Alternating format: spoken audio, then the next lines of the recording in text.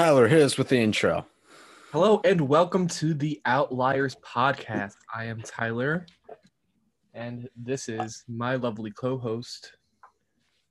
McLean, hi. We will eventually master this. It's fine. Honestly, there's a charm to the jankiness. At a point, it won't sound like Porky Pig's introducing our show at any point soon. That's all, folks. Welcome to the Outliers. I can't even do the fucking. Well, today we're going to be talking about a different character that appears in the Space Jam universe. God damn it, who the fuck isn't in Space Jam? Apparently there's a Mad Max cameo. Oh yeah, no, it's great. Did Warner Brothers just say we're putting every fucking property we own in a movie? Including Clockwork Orange and Game of Thrones and It. In a movie that's made for picture. Yep. The new Space Jam is incredible. I love it. It's really bad. But anyways, aside from Porky Pig, we are talking about America's favorite big blue Boy Scout, the Man of Steel himself. Papa Smurf. Oh, sorry, wrong person. Is it Superman? It is Superman. Now, to all the haters out there that are like, "Oh, Superman's too powerful. He can't be an interesting character." I will fight you. You are objectively wrong. I mean, that's an opinion that you're entitled to have, and you cannot be objectively wrong. But yeah, it's an opinion you can have. You're wrong, and if you say it to my face, I will fight you. Do you hear me? I will come to your house, and I will fight you. It is an opinion that I very strongly disagree with, because me fighting people who are wrong, or people who are wrong. The people who are wrong have an opinion that I do not agree with, but hopefully, maybe if you listen to this episode, maybe you might be convinced to join the right side. Yeah. So where do you want to start us? Because this is your episode, even though I will have a ton of opinions on it. We are starting from the very beginning. So for anyone who knows anything about America in the 1930s, you'd know that life sucks for almost everyone. The Great Depression kicked the country's ass, and poverty left pretty much everyone, unless you're already super rich. Everyone's hungry and struggling to get by. They call it the Great Depression for a reason. But on top of But Tyler, what about swing music and flappers, the Roaring '20s? The Roaring '20s really crashed and burned in the '30s. Yeah. Not something we should be concerned about at all. On top of the Great Depression, you also have a situation that's heating up in Europe where everyone was pretty much traumatized by the First World War, to the point where this was so awful, this has got to be the war to end all wars. But as the situation in Europe with Germany is escalating, and Japan is pulling their bullshit in the Pacific, everyone's just are we gonna have another war? God, please no. I am terrified. You think Germany would have learned their lesson? I feel honestly, it's there was moments where somebody's hey Germany, you know what? America is getting involved. I'm not nervous. I'm not scared. Okay, I just want you to hear a noise and then get your reaction. Because if you remember, we fucking owned them so hard in the trenches with shotguns that they thought they should outlaw shotguns. Yeah. But everyone's freaking out now. Oh my God, what's going on? Are we gonna have to join another war? Please don't make us join another war. And the rest of the we were we're not gonna join another war. It was short-lived. But anyway, imagine this. It is 1930. You walk by the newsstand and see an image of a man in a blue suit and a flowing red cape. He's lifting a car over his head to save someone's life. Giant Action Comics, and this is issue number 1. So you're that looks kind of interesting. It only costs a dime, so I'm gonna pick it up at home, and you read the story of an alien boy who was sent to Earth by his parents to save him from the destruction of his homeworld of Krypton. He's incredible strength and grew up to be Superman, champion of the oppressed, a physical marvel who had dedicated his existence to those in need. Now, like, this crazy talk. It's outlandish, but it's very inspiring and entertaining.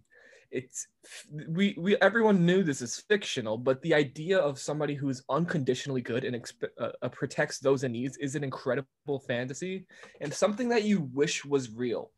The first issue of Action Comics, huge success, and introduced the world to the Superman we all know.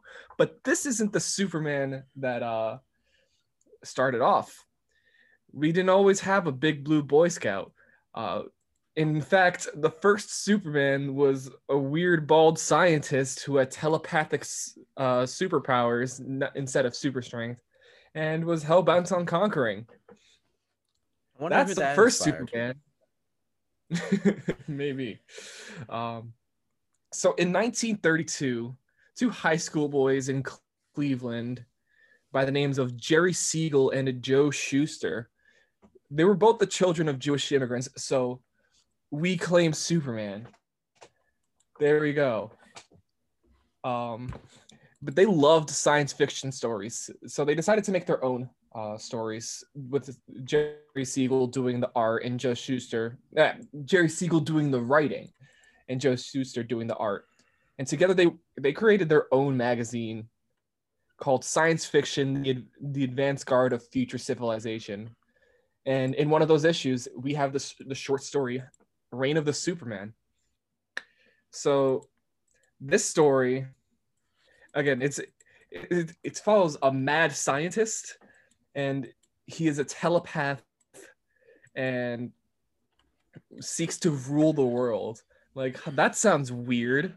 That doesn't sound like the Superman I know.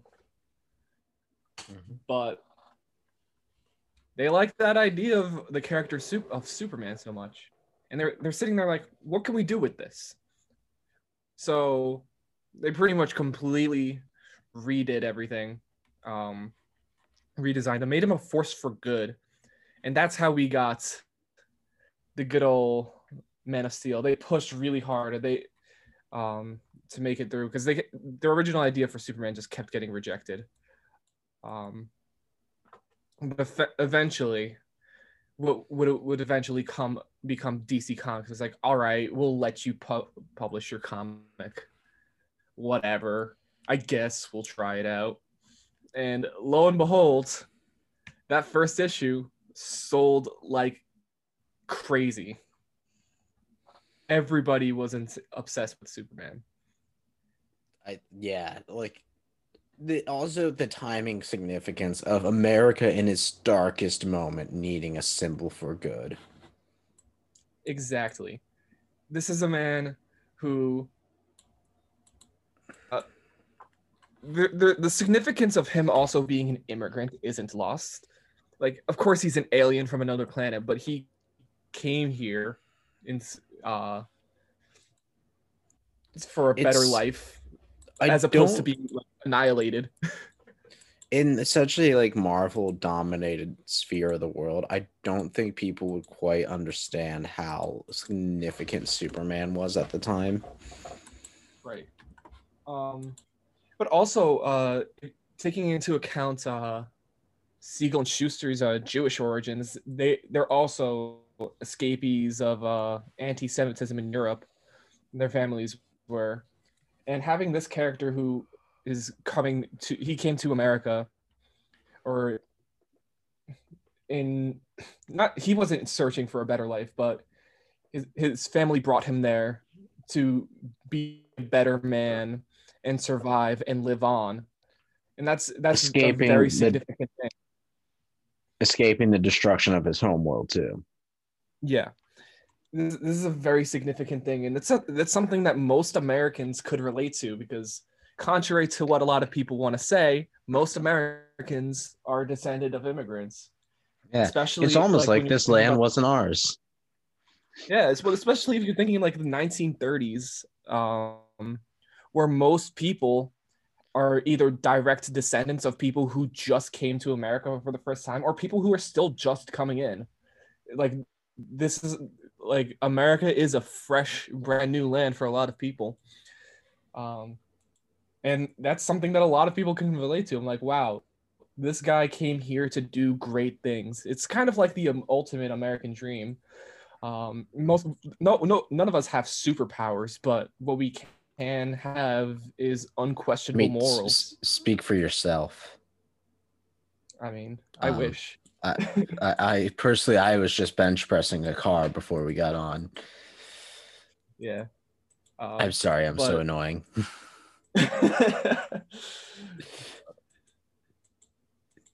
but also, it has this like wonderful escapism to it, because you're living the shittiest life you possibly could, because America in the 30s sucks.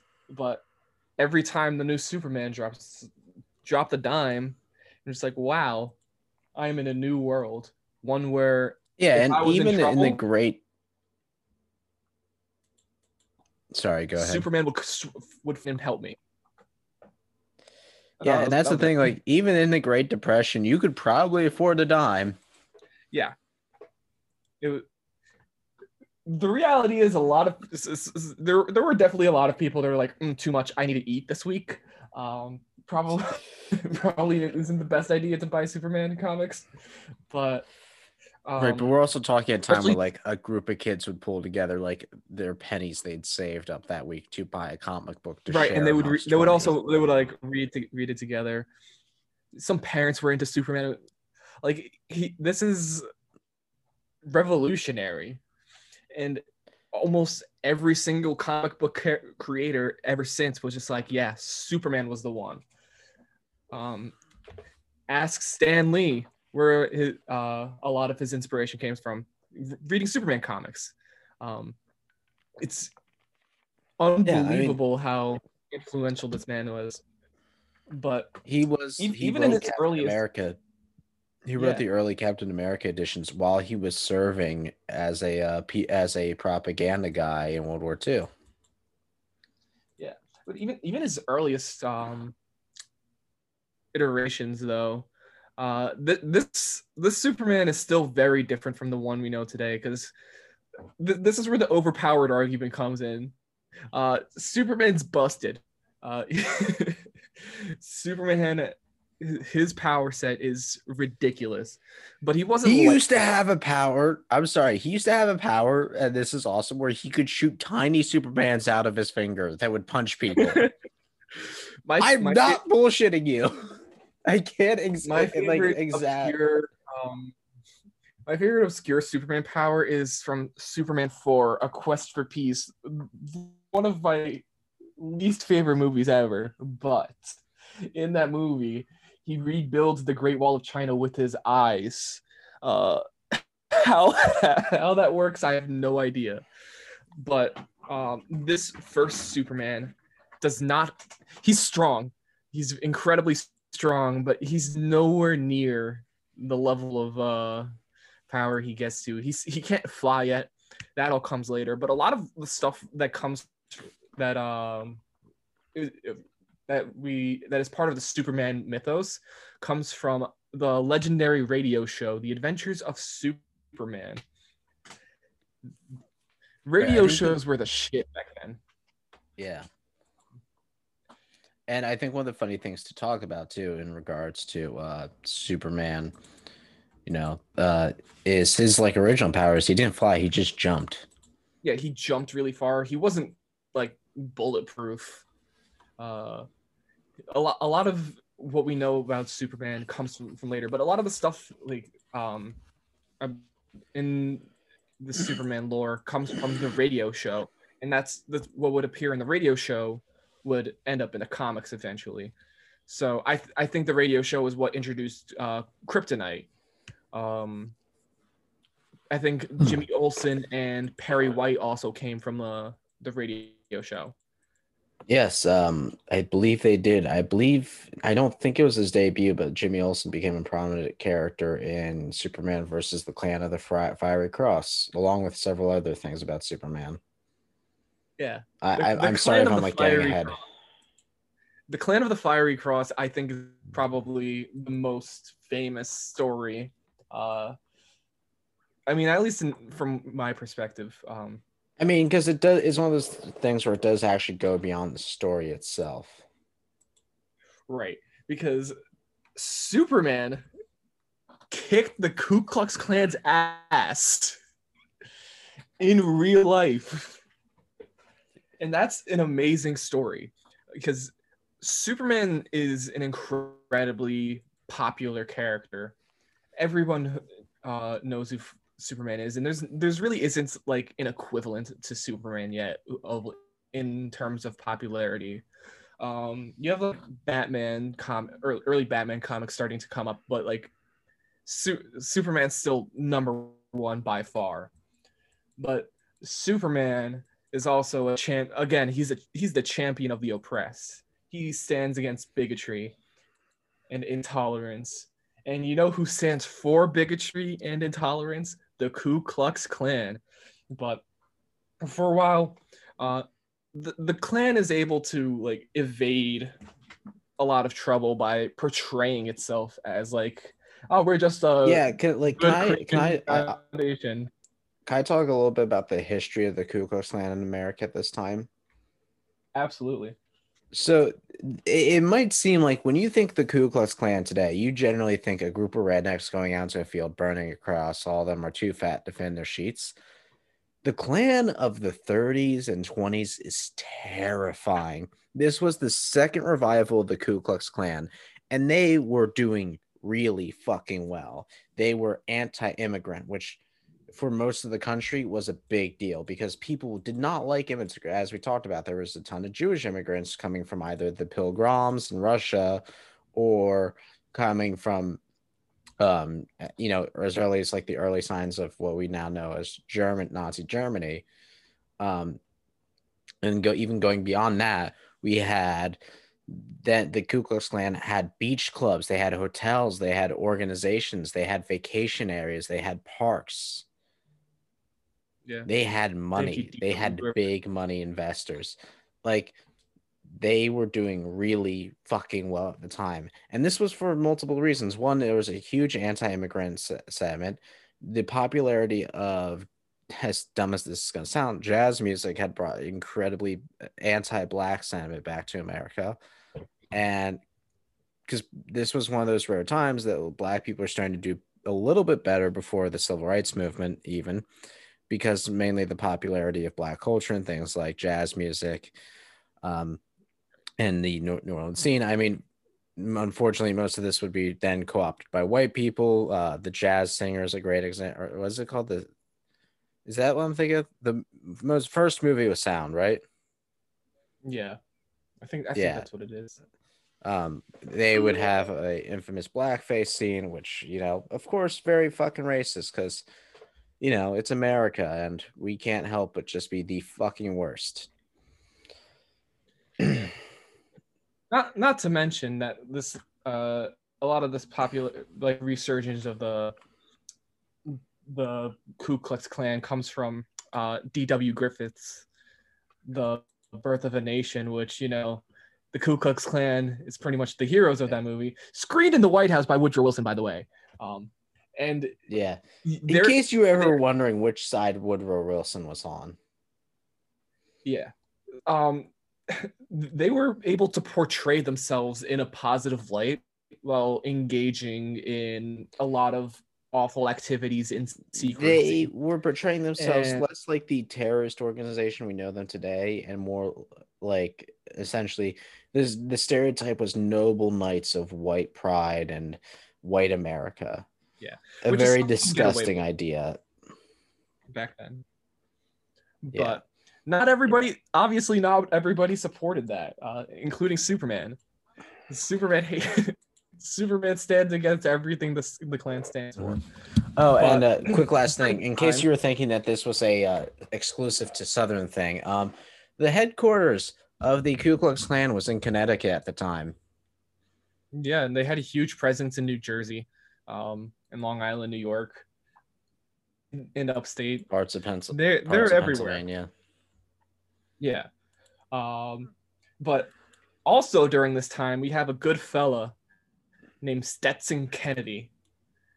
I love Stetson Kennedy, because what he did essentially was he infiltrated the Klan, so he was able to join them under a fake name and leaked a lot of their secrets. And this story from Stetson really was just like mind blowing for a lot of people. Just like, oh my God, what is the Klan doing? How are they able to get away with this?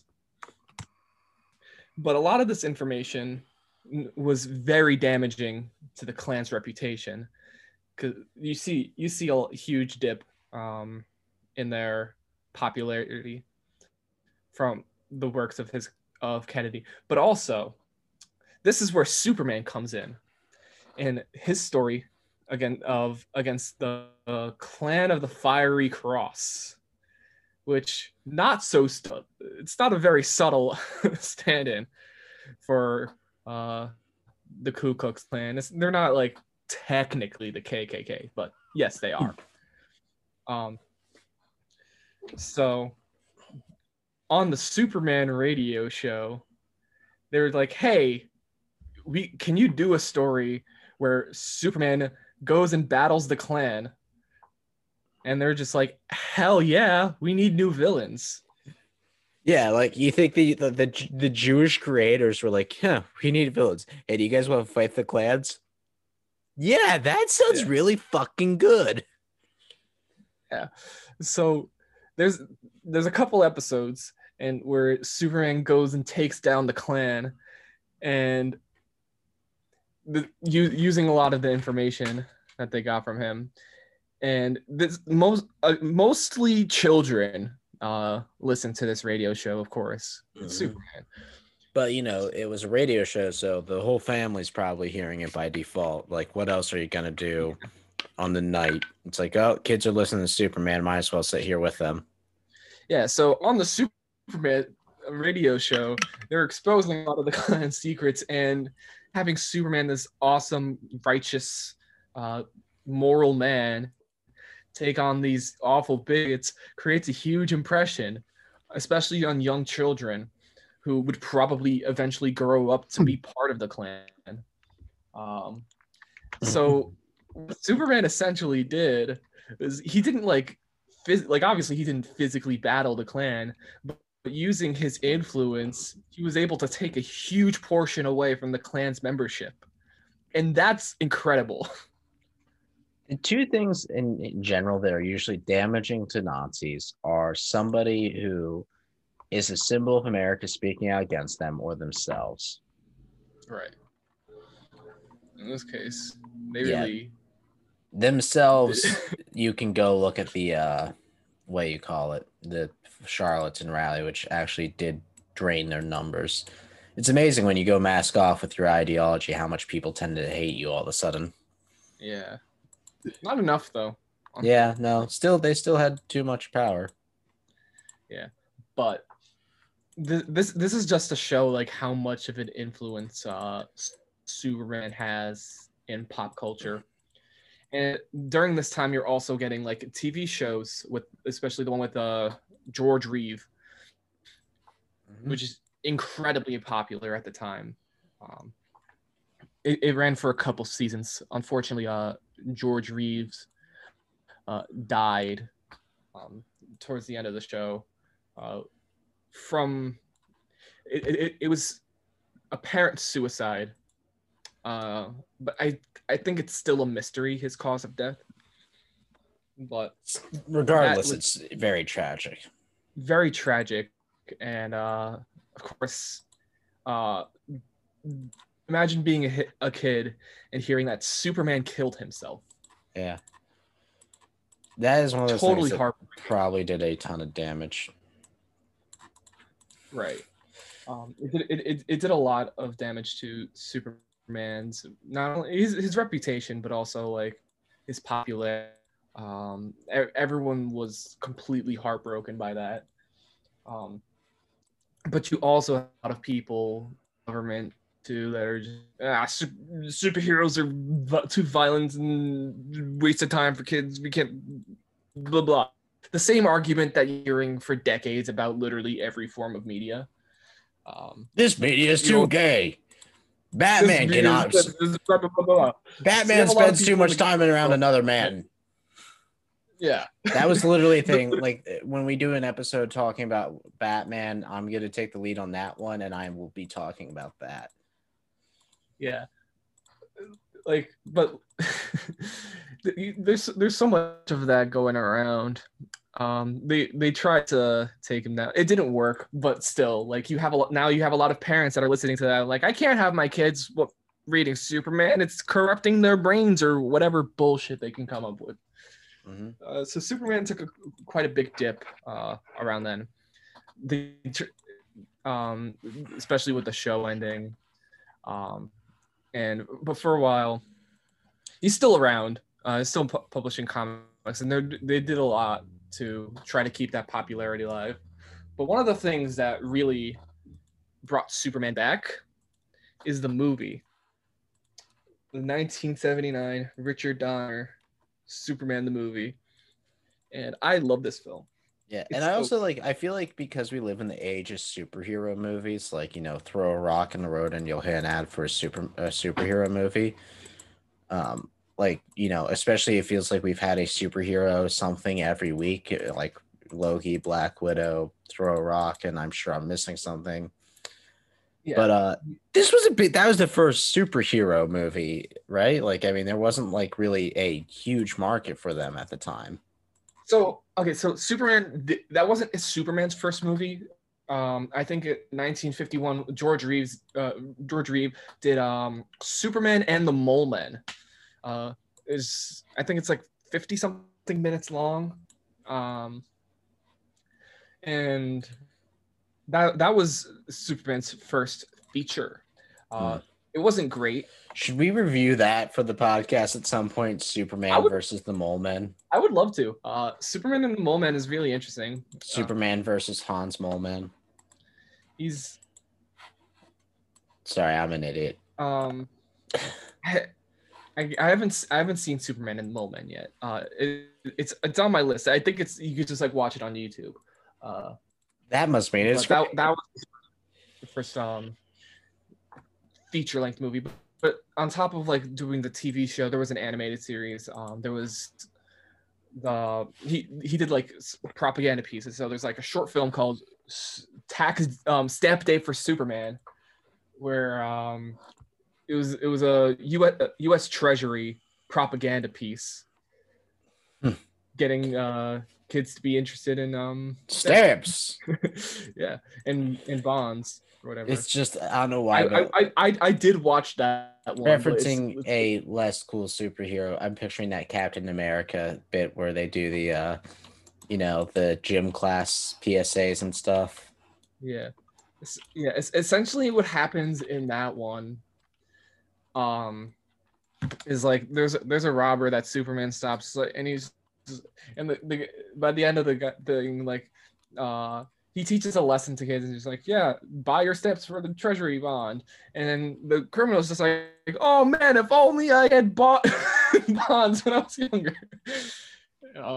I watched that one in like March and a lot of it's gone from my memory. It's like 10 minutes long, but yeah, there's a lot of like early propaganda like that.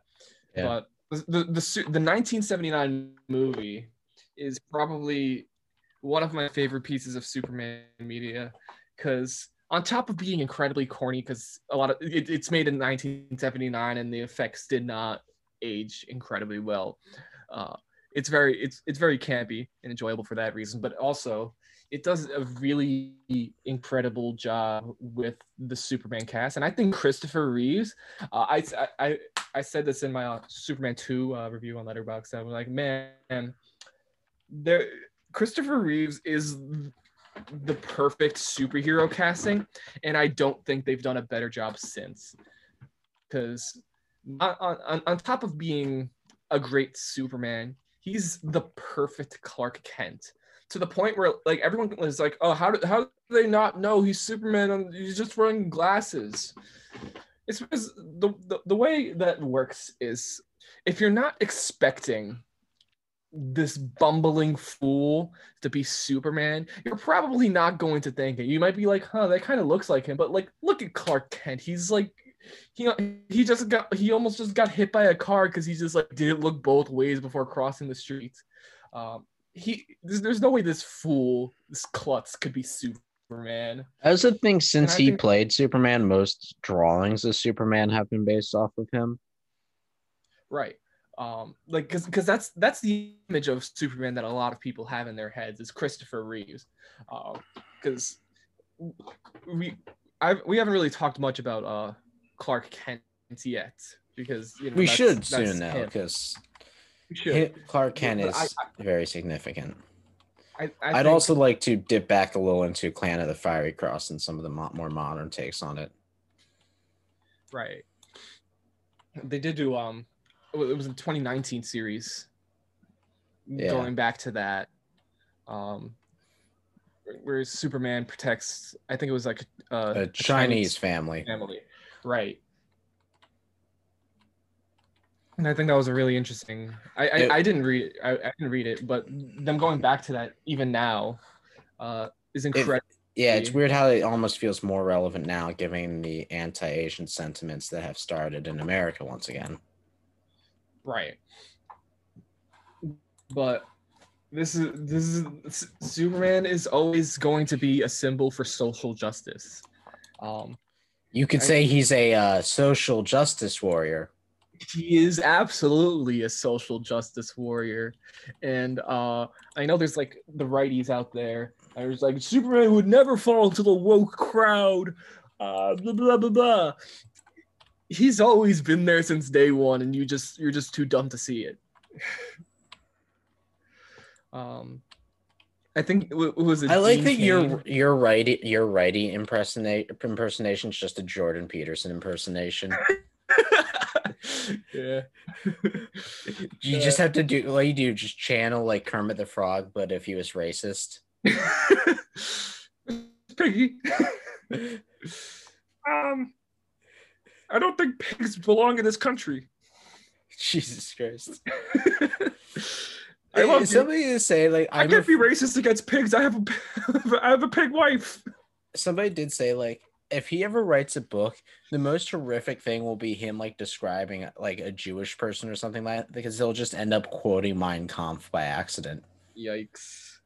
And like you also kind of have to tell me you don't believe he wouldn't completely just accidentally copy fucking Nazi propaganda by accident.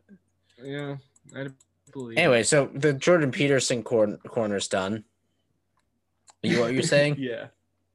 Oh, I don't remember. We were just talking about Superman being a social justice warrior. Right. No, Superman's been a social justice warrior since day one. And you said something about one of the Dean Jeans, one of the other. Oh, right. So Dean Cain played Superman in the '90s series, and he's all just like Superman. He's like a. Oh, was he the one they had on Fox News? Yeah. He played what a lot of people actually consider as like the worst incarnation of Superman. Yeah. Oh no! What he did was he was I just looked it up because I was like he was the one who was criticizing woke Captain America. Yeah. I'm just like, come on, dude. Do you have any self-awareness at all? Yeah. No, and they don't. And it's the thing is like, you know, the hero stand against repressive systems, which these people will always be a part of. So they have no understanding of how to stand against the oppressive systems when they are one. Superman's always been woke as hell. So is Captain America. Both Yeah. of them are well. Oh, it's like you have a Antifa super soldier and an immigrant who are representing America as a whole, and also that Antifa soldier is the son of an immigrant. Yeah, but also like Superman, yeah, sure, he's like this big buff white guy, but Superman represents everybody. Um, he like, of course, he's a white guy, but he's still somebody who will fight for your rights no matter what. Yeah. And he's somebody that anybody can look up to, that no matter who you are. And I always thought that was really interesting because everybody, like, how can you not like Superman? I don't get it. I understand that, like, a funny thing that was. Oh, go ahead. Like, you might have more of an appeal to like edgier characters or whatever. He's like, oh, he's just too good. But that's what makes him the most interesting. Because what I was going to get to about Clark Kent. As much as I love the Injustice series, my worst versions of Superman to me are the ones where he's evil. Oh, I'm gonna get to edgy Superman later. Okay, I will hold off on my thoughts on that. Then. Oh, yes. I have problems with edgy Superman. But what makes Clark Kent interesting is because he is able to be a regular person with the strength of a god. Clark Kent is more Superman than Superman is. Like, the way he's able to just like show restraints, but also just like portray. Clark Kent's gotta be the best actor ever. Like, if you put this dude in a movie, he'd kill it. Because the way he's able to sell just being like this bumbling fool, but also like a great reporter for the Daily Planet is really incredible. And I think our boy Clarky K. Oh, I regret saying that. Yikes! What the fuck? I didn't think about how it sounded. I was trying to do a fun take on his name. I'm sorry. Anyway, he actually, and I'm gonna bring this up when we do a Batman episode for my script and that, he will routinely pretend to be not just Batman, but Bruce Wayne, because in canon, they look the same, except I actually think Batman's taller than Superman. Yeah. No, that happens a lot. Where like it was like I was reading All-Star Superman, which is probably, I think that is by far my favorite Superman comic. Yeah. But like Lois Lane's like trying to figure out Lois figures out Clark reveals himself as Superman, and she's like, how were you in that court case? You guys were in the same room. He's just like, oh, I had Batman in my costume. And I'm just like, which would have been a really bad moment for him to get attacked by anybody. Yeah, because let's face it, like usually like Lex Luthor and Batman rarely fight for the reason. And now I will say this: Batman could take him, but without all of his gadgets and protective armor, he's getting his shit pushed in by everybody. Yeah. But in Superman 2, you have the scene where Lois is like so convinced. It's like, I got you. I know you're Superman. So she just like jumps into Niagara Falls, and then Clark's like, what the fuck can I do? Because I can't like just get into my Superman costume because then she'll know. So he's just like running after her in the river, just like, Lois, just hold on. And he like secretly like just shoots his laser eyes at you, crazy bitch. You crazy bitch, why? Yeah, no, but like Clark Kent is such an interesting character to think about, because literally everything he has to do in his daily life, he has to hold it back. It's incredible how he's able to like have that level. Yeah, even when he's fighting some of his most powerful villains, with the exception of like Doomsday, he's holding back. Right. He could end Lex Luthor anytime he wants to. He just chooses not to. Yeah. Like, I feel like that's something that should be said. Lex Luthor gets to live because Superman chooses he does. But also like and it's one interesting example though is in Superman 2, Superman gives up his powers so he can have a normal life with Lois. And this guy, they go to a diner, and this guy is just like, hey, sweetheart, blah blah blah, and then he sits in Clark's seat, and he's like, hey yo, I'm gonna need you to move. This is like a depowered Clark, and he gets his ass handed to him. He ain't gonna back away from a fight just because he doesn't have powers anymore. He's still gonna stand up to. It's I mean, to quote a different movie, but it's like kind of what's under the mask, Like right. It's like I think Spider-Man's always like the with great power comes great responsibility and all that. That is very much also our good old boy Superman, is that he understands that he is essentially like a nuclear bomb. Yeah. If he wanted to, he could do anything he wanted. Yeah. I mean, that kind of gets like it doesn't, the message doesn't hit as hard because then he just goes back to that diner later once he has his powers back, and then he just like kicks the shit out of this guy for no reason. Can you imagine you're just enjoying your day? You're like, yeah, remember when I made fun of that nerd? And all the door swings in, and just Superman standing there breathing. No, he's standing there as Clark Kent. Oh. So what happens is the guy punches him in the gut, and he like breaks his hand, and then he's sitting on like the swirly chair. Superman he spins the chair all the way up, and then like slides this body across the counter with everybody's food. He's just like, sorry about the damages, and hands the owner like a bunch of money and walks out. Again, imagine that you just got punched. You just broke your hand punching a man. That would suck. Yeah, but like I love those Richard Donner. I mean, the first one was directed by Richard Donner. The second one was Richard Lester. It's complicated. Richard Lester took over because of creative differences, but there is a Richard Donner cut of Superman 2. I didn't watch the Donner cut. The Richard Lester cut is the one I watched, which is the original one that came out in theaters.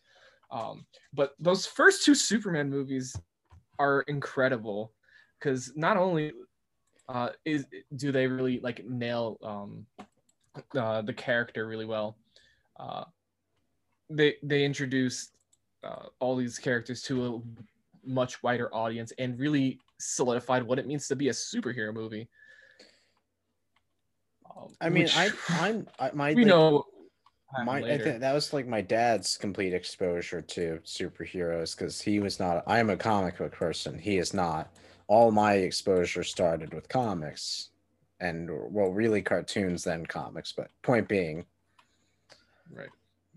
Because like we grew up with like the Justice League show, and like the Superman animated series and Batman. That's the kind of stuff that I was watching. Very quick side note: I think it was like between Teen Titans and Young Justice definitely got me in the comics, right? Which I think a lot of people our age would probably share a similar sentiment. Yeah, definitely. Like I think Teen Titans specifically, it was huge. But for me, it was like the Justice League animated series, absolute banger. I have actually a figurine of Batman from that series on my desk right now. I'm looking at it because that was revolutionary for me, and that was like what got me into superheroes to begin with. But that experience was had by a lot of people in the 70s with that first Superman movie. And one thing that I love about that movie specifically is the Smallville part in the beginning, before he's even Superman, when he's still a teenager. It starts off, I mean, he has a whole origin story. Like you have 20 minutes of Krypton and Jor-El's, and Krypton blows up. Oh, and then they send Zod and his gang to the Phantom Zone, whatever.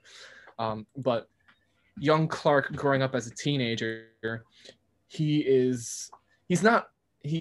I think he's like the water boy for the football team. Yeah, and it's one of those things is that he kind of knew in comics it's always expressed. He knew he couldn't be on the football team because he tackles somebody, he'd murder them.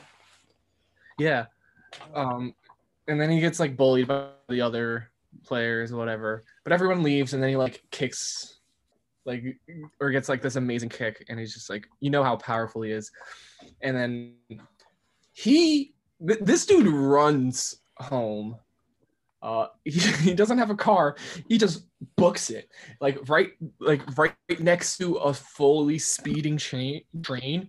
He just bolts. I'm now imagining being just driving on my country ass road and like looking out my window, seeing fucking Clark Kent running alongside my car, and then having to get out my car. Wait at you. And then having to stop my car, get out of my car, and process what I just saw, and deciding, should I tell somebody about that? Yeah, he's running alongside this train. And then he gets home, stopping by the Kents, like, hey Martha, hey, nothing weird. Funniest thing, I was going for a drive, and your adopted son, like, where'd you guys adopt him from too? I saw him running next to the train, and I can't figure out if I'm drunk or if I saw that for real. Could you please help me? Please confirm this. That would be very helpful information. But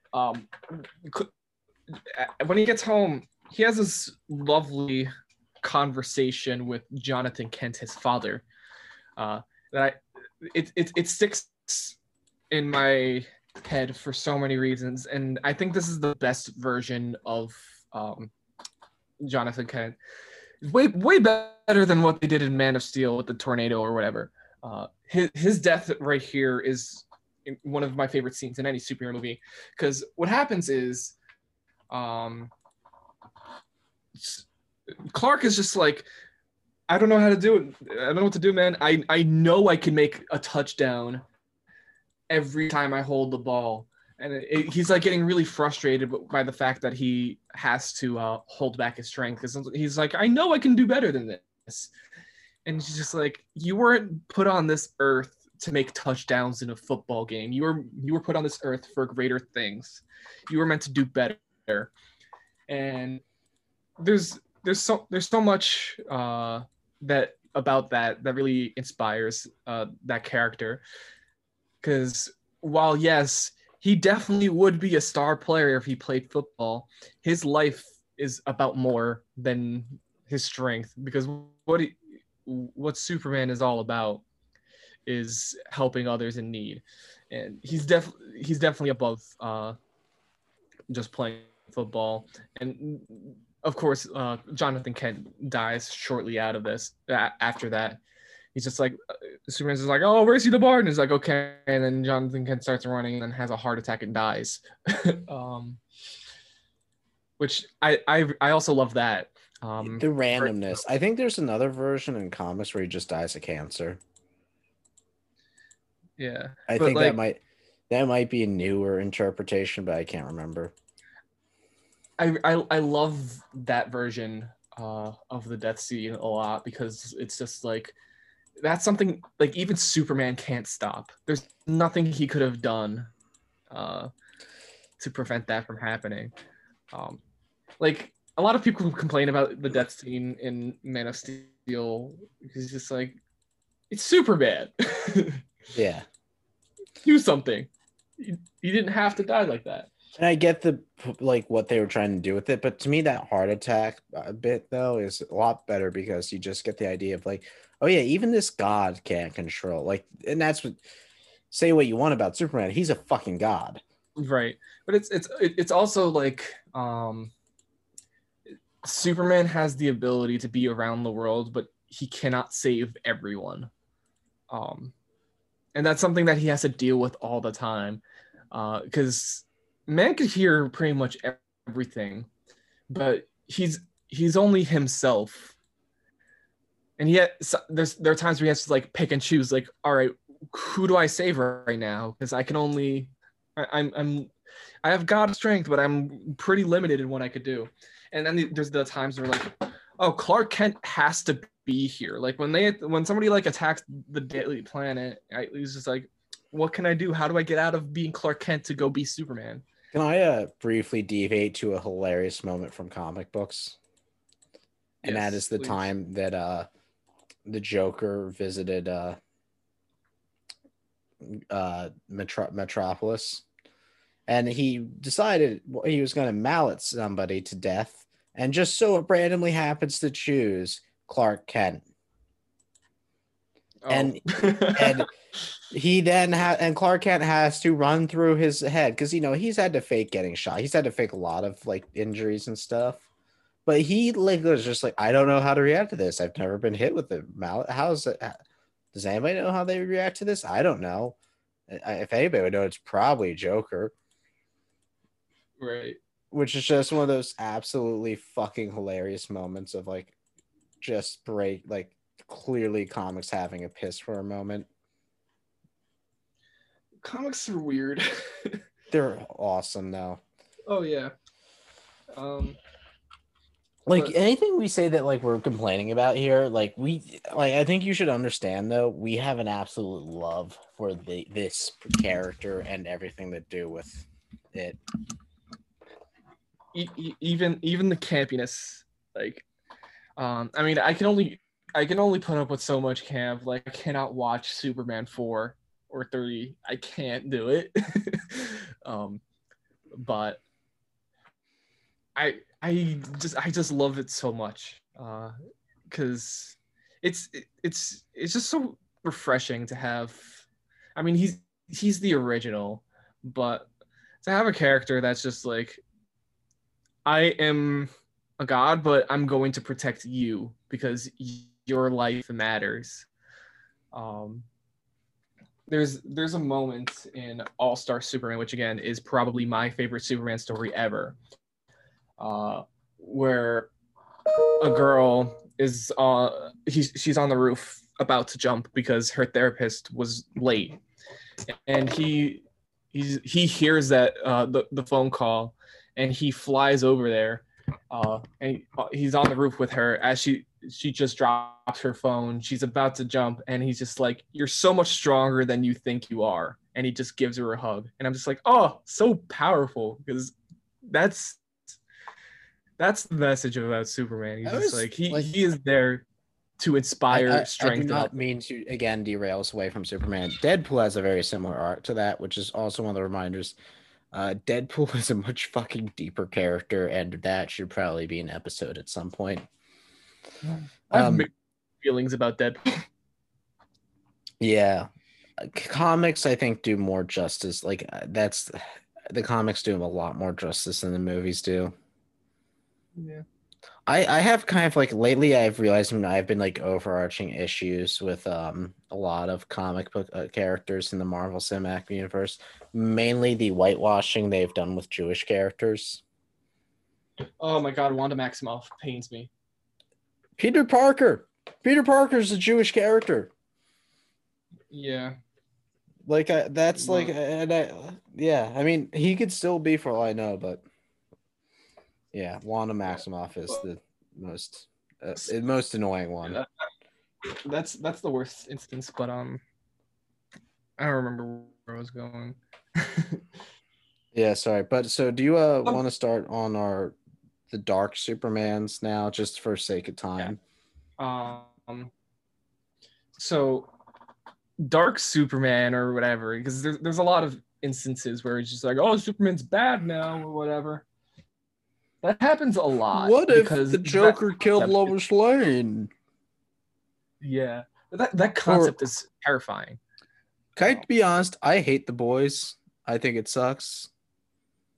It's so just like a 13-year-old like, look at this dark and edgy story I came up with. Yeah, I think that's fair. I enjoyed The Boys, but I totally can understand that opinion because that is how it comes off. But I think Homelander is just like, oh, what if Superman wasn't so moral as you think he is? Haha, capitalist Superman. Yeah. And there's so many because like, yeah, again, like the concept of an evil Superman is terrifying because this guy who's supposed to protect you and has godlike powers suddenly turning against you is a really scary thing, and but it's a trope that's like really overdone to the point where it's just like, where is the good Superman anymore? Uh, like Zack Snyder's Superman isn't bad, but he lacks like the I don't know what to say like about. I think he lacks like the pure wholesomeness that makes Superman Superman. I mean, that's the thing. Like, it's not really Superman the moment you get rid of his what makes him Superman. Right. Because I don't know, like there's so much edginess in the Zack Snyder movies, and it's definitely not Henry Cavill's fault because he's incredible. I love him. And I want to say, I think Zack Snyder, from all it sounds, is like a solid dude, but I just don't really think he's captured the characters that well. Like, right.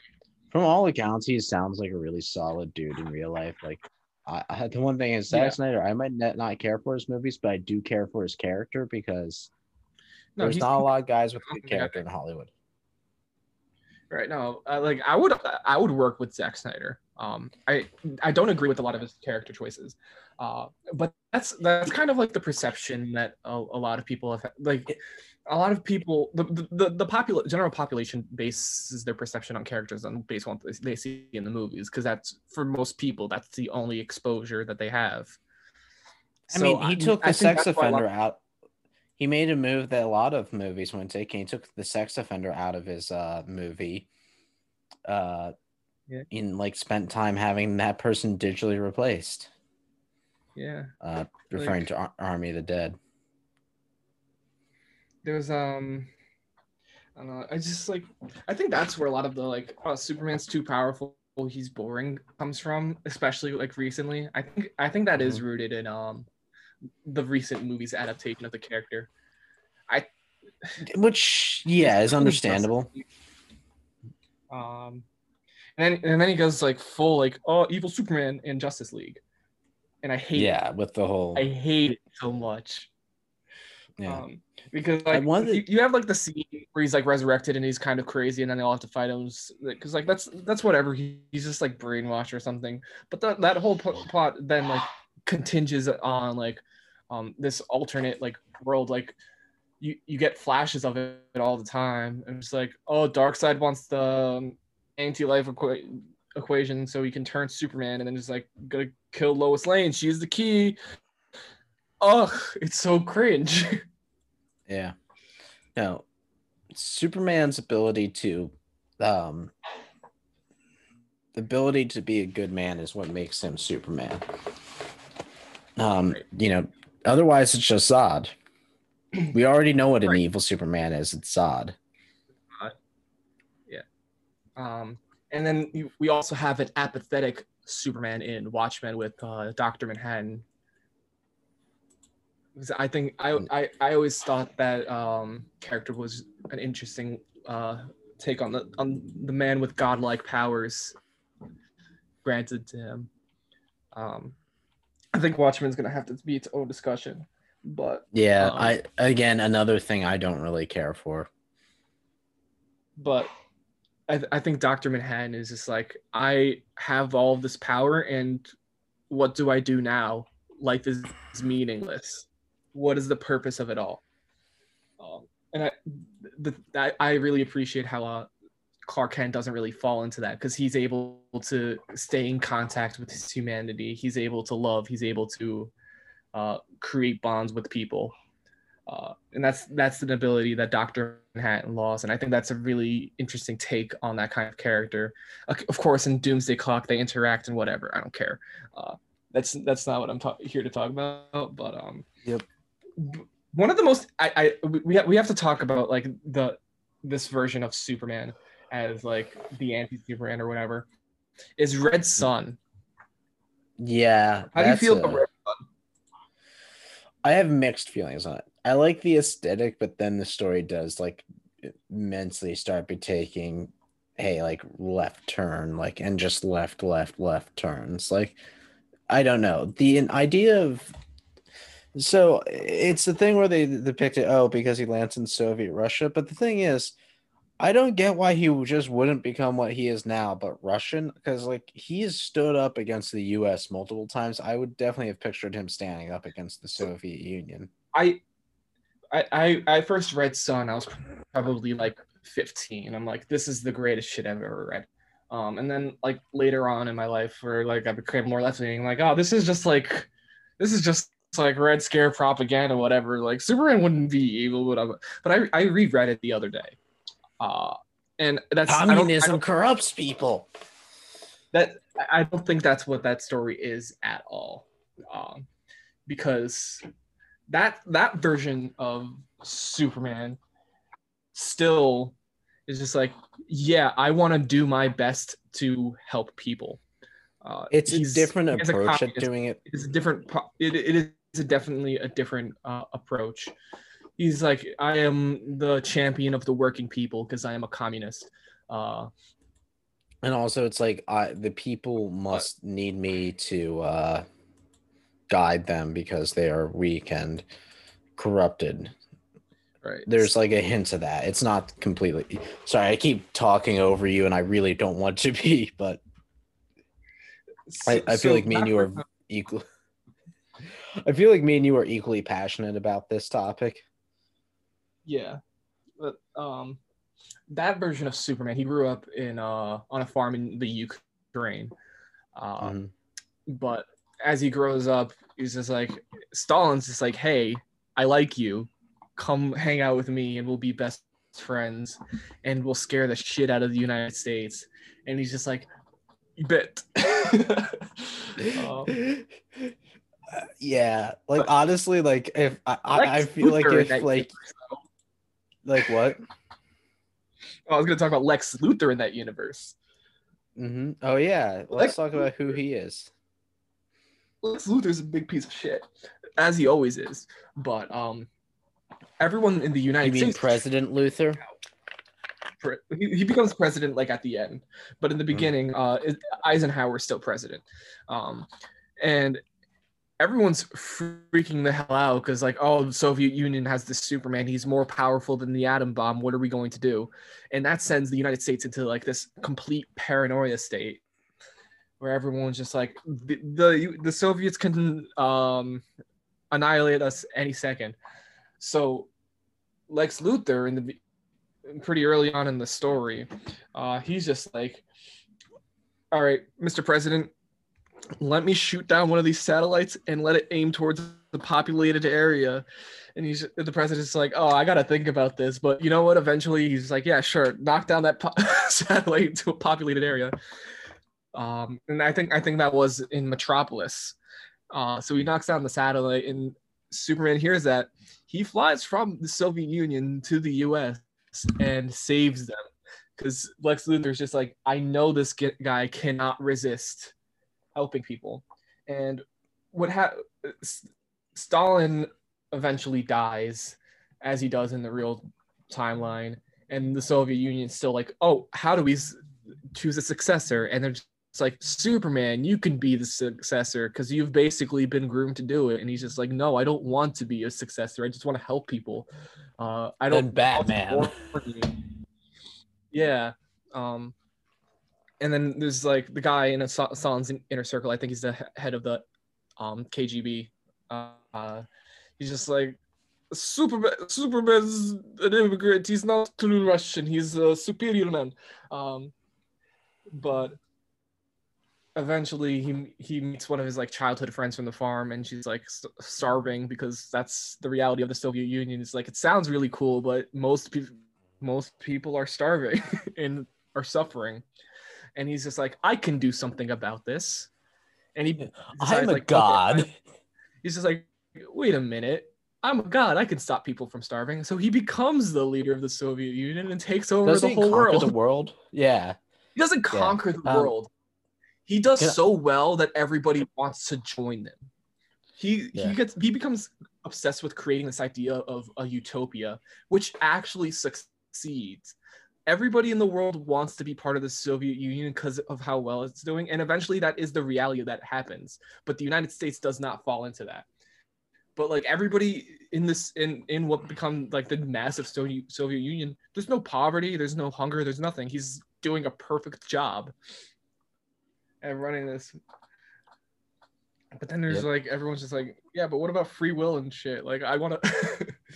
Then that's where the Batman comes in. And that I again always fucking things up, Mr. Bats. Right. Well, as much as I love Batman, he does have a tendency to fuck things up in like any timeline that's not him being a good guy. That version of Batman is interesting because his parents were actually killed in Stalin's purges.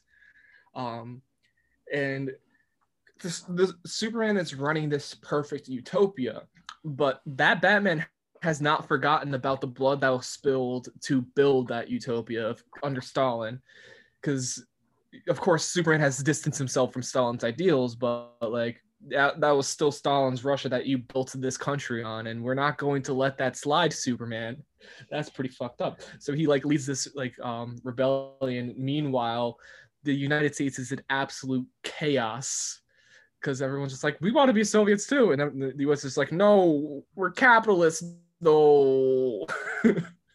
That would be America, though. Like, imagine if every other country but us was like thriving under some mega system that was doing incredibly well, and like nobody was dying. It wasn't even oppressive. America would be like, but like, what about free will?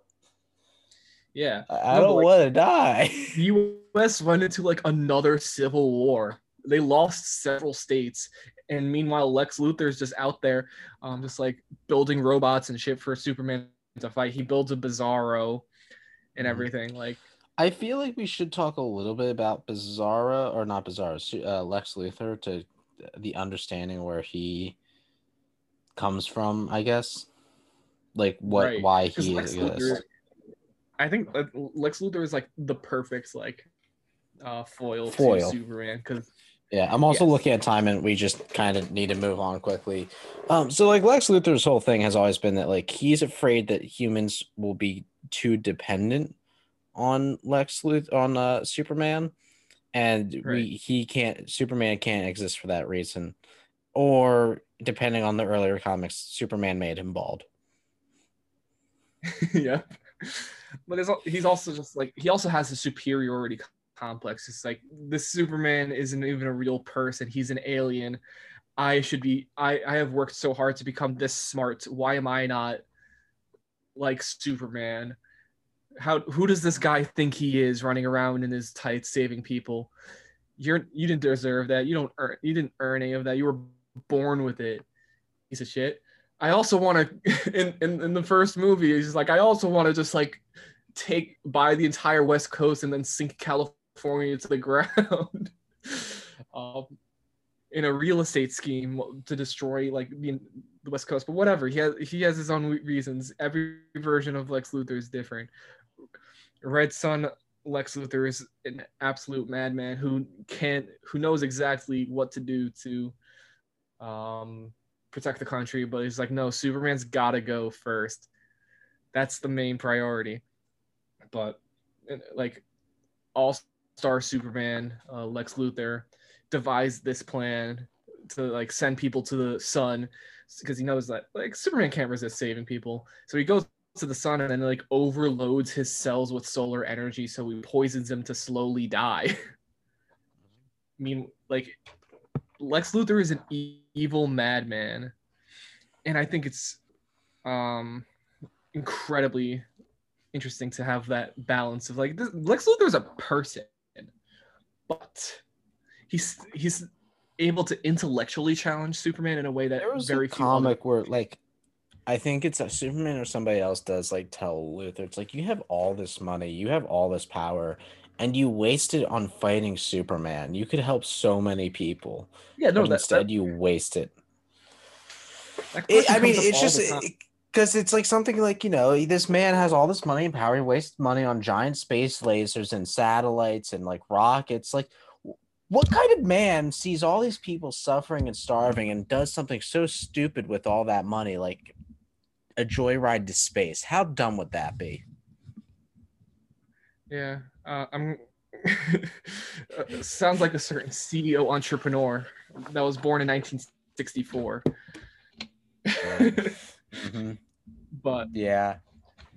it's really insane. But like that question is to Lex Luthor a lot. Yeah. He's just like, dude, what are you doing with yourself? And again, I keep bringing this up, but in Red Son, he literally does that. Like once he becomes president, like, oh yeah, I'm going to make this perfect society now. And he's able to like create a perfect US out of the chaos of a civil war. And he just like, but he could have like years ago. But he had the key to balance the country's budget. And he's just like, no, Superman. Yeah. Like he's so he's so obsessed with himself. And this idea of what Superman represents versus what he represents. Contrary to, I feel like a lot of people have this idea that Superman's stupid. He's not at all. Like Superman is incredibly intelligent, but Lex Luthor is one of the few beings that are able to like challenge his intellect. It's because like Clark Kent like portrays himself as he's not an idiot, but he's like a fool. Yeah. You're like, oh, I'm gonna trip over everything. He plays the fool, and he plays the fool well. Right.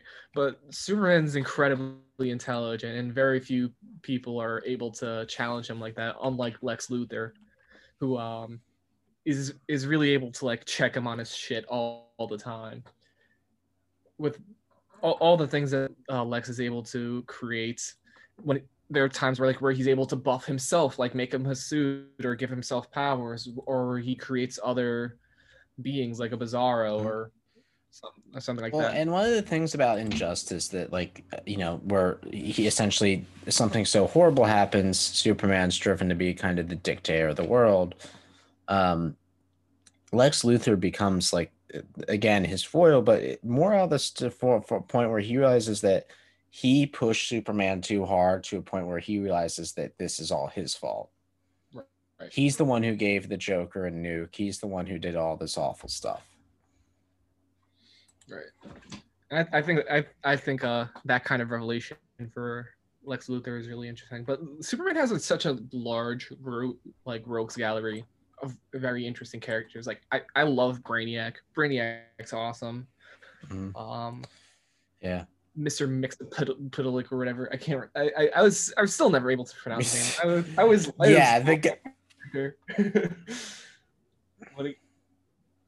and then his partnership with Batman is always a joy. Their friendship is legitimately one of my favorite things about comics as a whole. And I wish we got more of that because, like, again, we just had Batman v Superman a couple years ago. It's like, oh, they're fighting each other. I'm like, I guess they're friends. And then, like, in the Justice League, they're like kind of buddies. But like, oh, I need to see like them being actual like friends because it's something that like it comes up in like the animated shows quite a bit and in the comics a lot, but I don't think we've gotten that representation well in movies at all. And it's kind of sad because those two are such a great pair.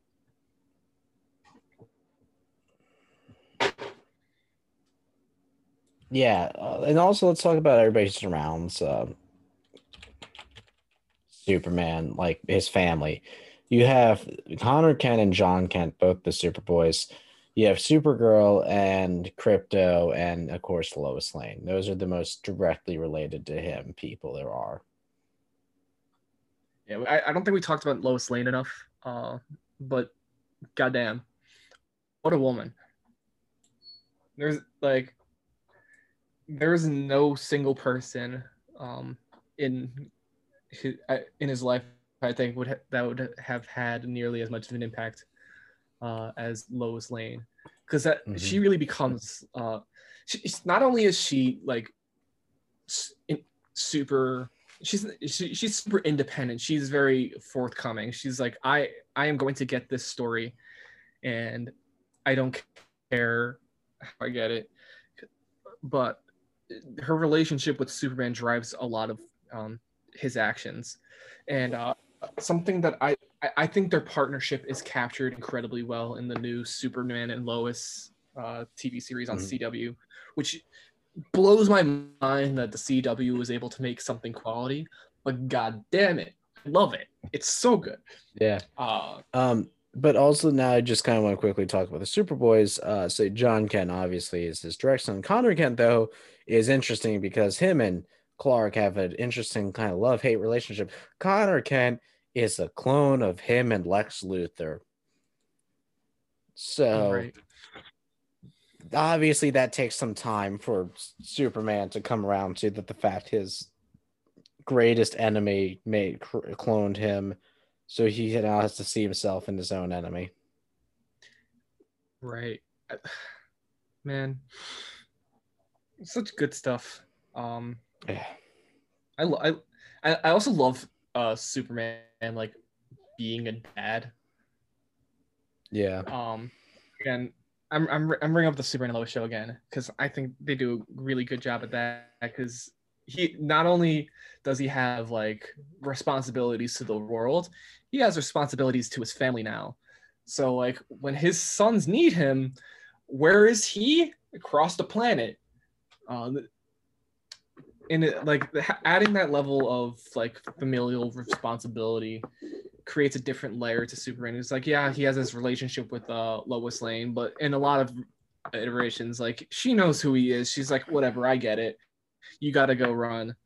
And it's that like the understanding of like he has responsibility. He has like this ultimate responsibility. Right, because it creates more of the human struggle for him. Like you have Superman who's fighting like extraterrestrial threats or whatever. But on top of that, you have Clark Kent like, oh man, gotta go to this barbecue, but I gotta go fight villain right now. So yikes. And that's a thing that I think really does a good job at humanizing him because like as much as he's like a great hero, he can't possibly be a perfect dad or a perfect husband or a perfect boyfriend because on top of his personal responsibilities, he has a responsibility to everyone in the world pretty much. Yep. Right. I think that's a good spot to wrap up. Right. So Tyler, overall takeaway, would you take up the mantle of Superman if like you were given the choice? And do you think you would be responsible enough to do it? I think I would. If I had Superman, if I had Superman powers, I don't think I'd fuck around too much. Yeah. I would say conversely, I would be holding the scalp of like certain white supremacists as we're talking. I'd very much be the Omni-Man approach of just beating the shit out of somebody all the time. They would have to like go poke around in space every once in a while because like I just threw so many white supremacists and assholes up into space.